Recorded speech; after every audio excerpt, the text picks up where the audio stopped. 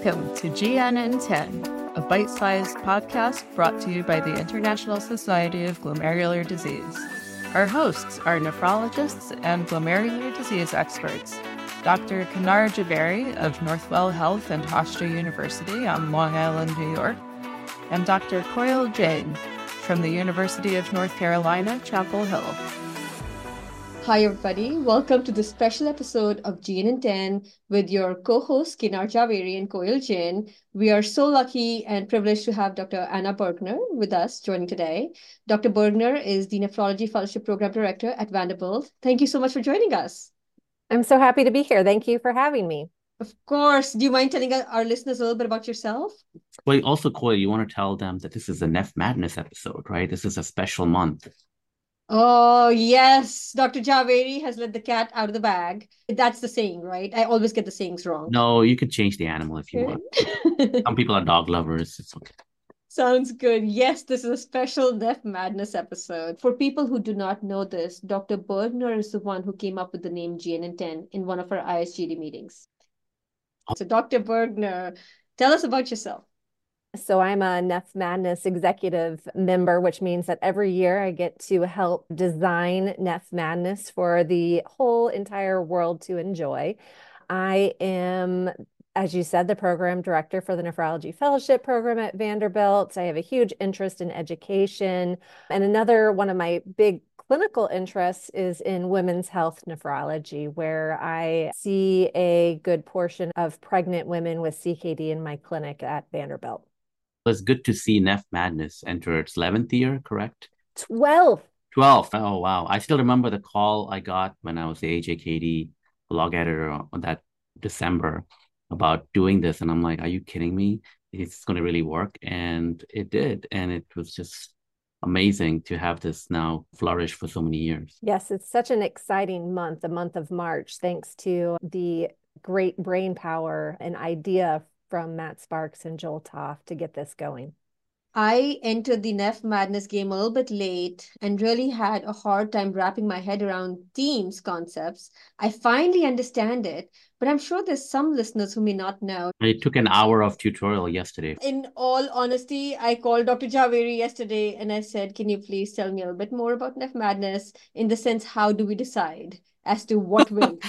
It's a struggle because a lot of people are not basketball fans, right? So NephMadness was based upon the US's NCAA March Madness. And if you don't have a good understanding of what that basketball tournament is, it can be daunting to try to begin to understand what NephMadness is. But basically, every year, what we do is we choose hot, exciting, new things going on in the nephrology world, different topics. And we create educational scouting reports, so to speak, about each of these topics. And they're really just short evidence-based reviews, which we release to the public March 1st for everyone to be able to read and think about which topic is really the most important, what's going to be the most important in nephrology over the next 5 years. And we have a blue ribbon panel that actually decides which topic wins. There are 9 nephrologists from around the world, and they have such a huge undertaking of having to decide who wins NephMadness every year. And they have to have very thick skin because a lot of people don't end up agreeing with their choice. You know, there are copycats. There's NephMadness now. There's HepMadness. There's RheumMadness. Yeah. NephMadness was the first one. We were the first. Yep. And we actually have a NephMadness party. 2 of our faculty members get everybody together, fellows together, and we all decide on brackets and put in a UNC bracket. We haven't won that yet. It's exciting. If you are new to NephMadness and haven't participated before, the first step is to go to ajkdblog.org. During the month of March, the AJKD blog site completely transforms to be all NephMadness. So it's a great place to start to read the scouting reports, check out what the bracket looks like. And then from there, if you go to nephmadness.com, you can input your brackets so that you have a chance of winning the glorious title of being NephMadness champion for the year. So this category is preeclampsia, I understand. Yes. And you're going to tell us a little bit about this category, and then Koil and I need to figure out who's going to be the winner in this category. In this year's preeclampsia region, we talk about the most common glomerular disorder in the world, preeclampsia, and it is certainly more than just a kidney disease, but it is a significant kidney disease as well. For those who maybe are new to preeclampsia or who try to avoid the OB ward at all cost, it's a multi-system progressive disorder defined as new onset hypertension that's accompanied either by new onset proteinuria or other end organ damage, such as thrombocytopenia, liver dysfunction, new kidney dysfunction, or new onset cerebral or visual disturbances that occur after 20 weeks gestation. It is really important for us as nephrologists to understand this because women with CKD have a very high risk of developing preeclampsia during pregnancy. And that risk increases as the degree of CKD worsens. In addition, our patients with glomerular nephritis, like lupus nephritis, have a very high risk of preeclampsia as well. So it's really important for us to be able to discuss the risk of preeclampsia with our patients and understand how to modify the risks as much as possible. Every time you talk about the glomerulus, it excites Coyle and I. And the fact that you've mentioned this is a glomerular disease and it's actually the most common, more than IgA, I think that's a take-home message. And it's important to OB folks to understand this is a renal disease primarily. Is it fair to say that in the current day and age, this would have been named just TMA in the pregnant patient or endothelial injury in the pregnant patient? Because back then people didn't know enough and they called it HELP syndrome and all these fancy terms. But if you look at it now, isn't this just endothelial injury? I think you're absolutely correct, as they've renamed a lot of the TMAs already. I'm surprised this has not been renamed TMA of pregnancy origin. So, Dr. Burgner, this is a hard ask, right? You have to figure out this is an important disease. There's two sides to this, I understand, right? The diagnosis portion of preeclampsia and then the long-term sequelae and the prevention of preeclampsia. And those are the two regions. I know you're going to ask Dr. Javeri and I to answer which one, debate about it. What is your thought? Oh, geez, putting me on the spot. Which team should win this region? So on one hand, we have the ability to diagnose women with preeclampsia, which can be very hard in our patients with CKD, particularly if they already have hypertension and proteinuria.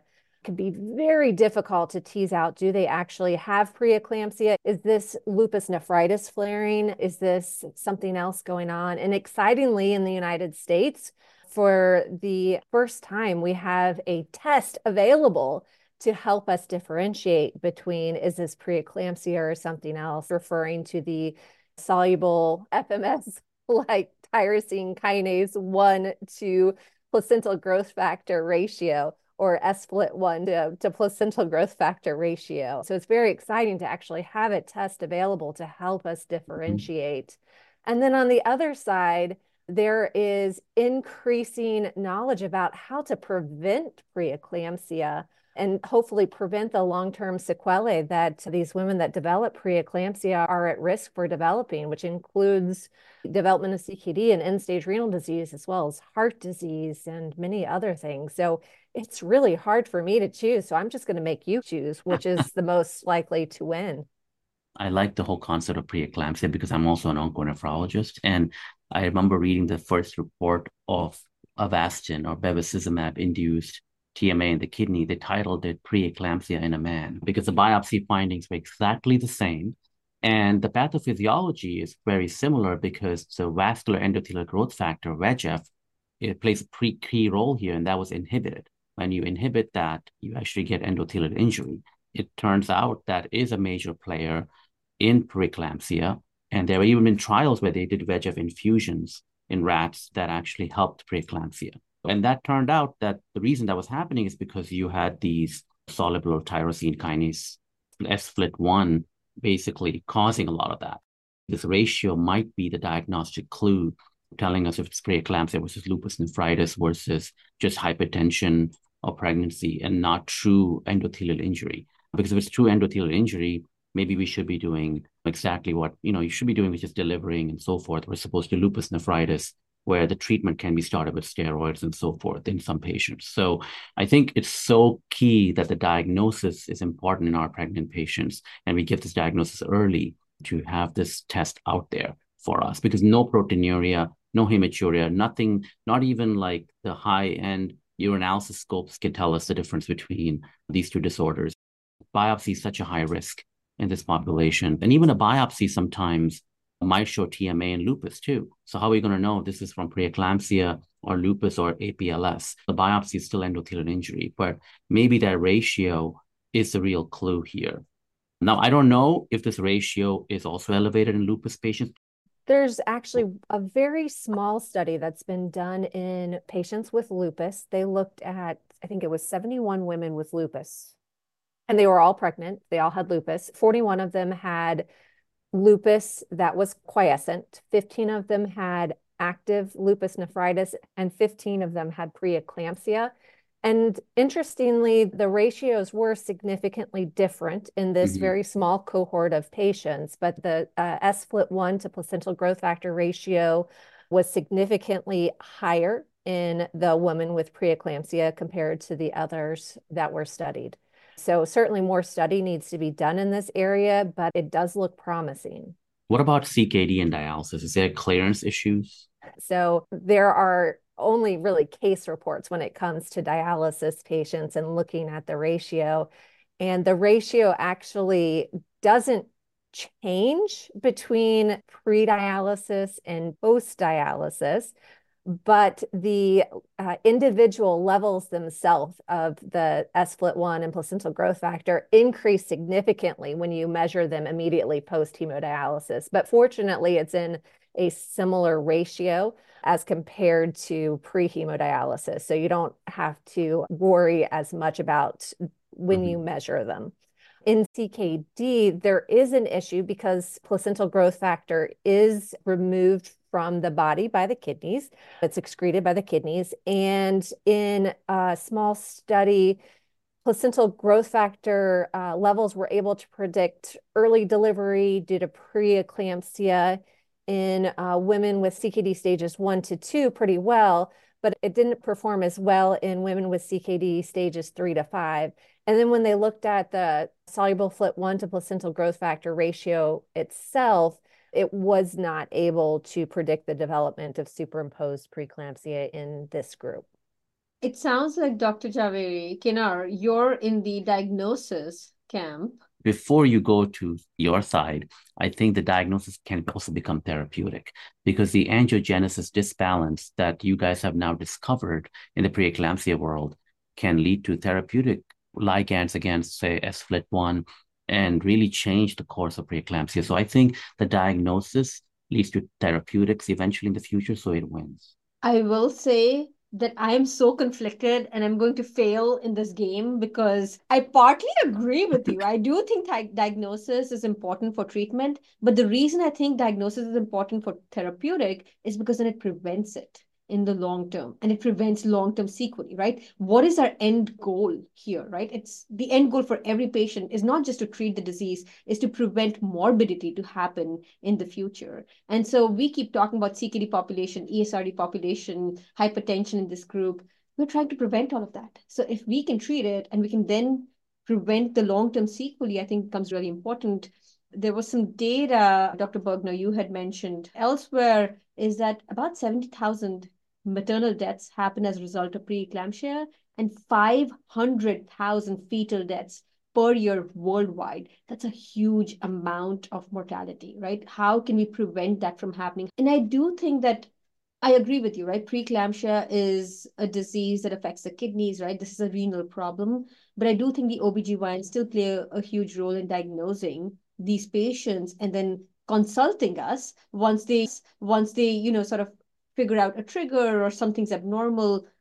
But I do think that it's the nephrologists who really play a key role in preventing the disease from happening in the future, right? I know that we don't really have a lot of treatment options there, but we can truly prevent development of CKD, worsening hypertension in these patients, and even mortality.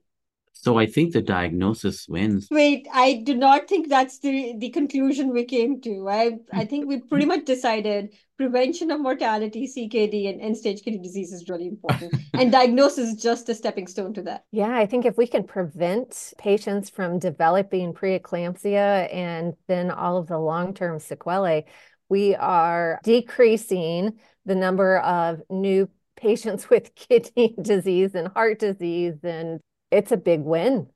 It's a big win. Dr. Javeri, I think she just agreed with my camp.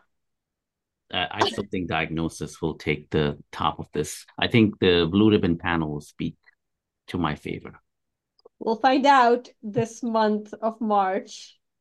Yeah, so the blue ribbon panel matchups will start being released April 2nd. So early in April, we'll start releasing the results of each of the matchups, and we will see what the blue ribbon panel picked. I do think no matter which team wins this region, that whichever team wins this region is going to the final matchup. They'll be in the final game and may win the entire NephMadness. We'll see. It's such an important area in nephrology. There's some amazing advances in the preeclampsia treatment, or at least the hypertension component, especially the CHAP trial, right? Yeah, it was New England Journal of Medicine in May of 2022. And it was a huge trial enrolling over 2,000 women with mild hypertension that were pregnant before the gestational age of 23 weeks to either have a goal blood pressure of less than 140/90 or only to treat if the blood pressure was over 160/100.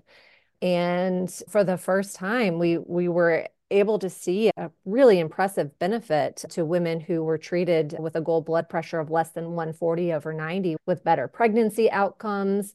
And there had often been hypothesized that there would be a risk to the baby by decreasing the blood pressure. You were going to decrease blood flow to the placenta, and babies were going to be at risk for being born small for gestational age. But they did not see that increase, or they did not see an increase in the risk of small for gestational age based upon the different blood pressure goals. Well, regardless of which camp wins, I think the category of preeclampsia should advance. That's what we're hoping for. I 100% agree with you. Dr. Burgner, I'm so glad that you came and joined us. Thank you so much for having me. I hope you will both submit your NephMadness brackets, and hopefully all the listeners will get their NephMadness brackets submitted as well too. Remember, you get 2 NephMadness brackets that you can submit, so you can pick both teams to win if you want to. So basically this year, I just don't have to do it through UNC. I can do it on my own. Now You that I know. can do it on your own, yeah. Well, you were able to do this on your own even I 5 know, years ago. I know. It does. Okay, this doesn't have to be. No, we are keeping the sure, but I have to have the upper hand with this one. I'm gonna pull in our producer of the podcast into this. Laurel, did you know about NephMadness, and do you submit a bracket? I learned about NephMadness only after I became ISGD executive director, and I do submit a bracket, but I have to say that yours is probably much better informed than mine. But you are participating. We appreciate that. And it's a great way to learn about these exciting new advances that are being made, regardless of whether my bracket wins or not. Can patients just worldwide, anybody can participate? Anyone can participate. And we do have a handful of patients that participate every year. We also have people's children getting in on it to see who wins in the family. So yeah, anyone can participate. So cool. Thank you so much, Anna. Yeah, thank you for having me. Of course. Thank you. Well, this is Kenar and Coyle signing off for GN in 10. Till next time, thank you. This has been GN in 10 from the International Society of Glomerular Disease. You can listen and subscribe wherever podcasts are found, and tweet at us at ISGD Tweets. Thank you for joining us. Hi, everybody. Welcome to this GN in 10 episode, which is a very special one for your... Sorry, I'm going to say this again. Hi, everybody. Welcome to this GN in 10 episode with Dr. Anna Burgner. I should not have started. I'm going to say this again. Sorry, Laura's going to kill me. Hi, everybody. Sorry, everybody's laughing, so I'm going to say this again. We should keep this. Outtakes, good outtakes.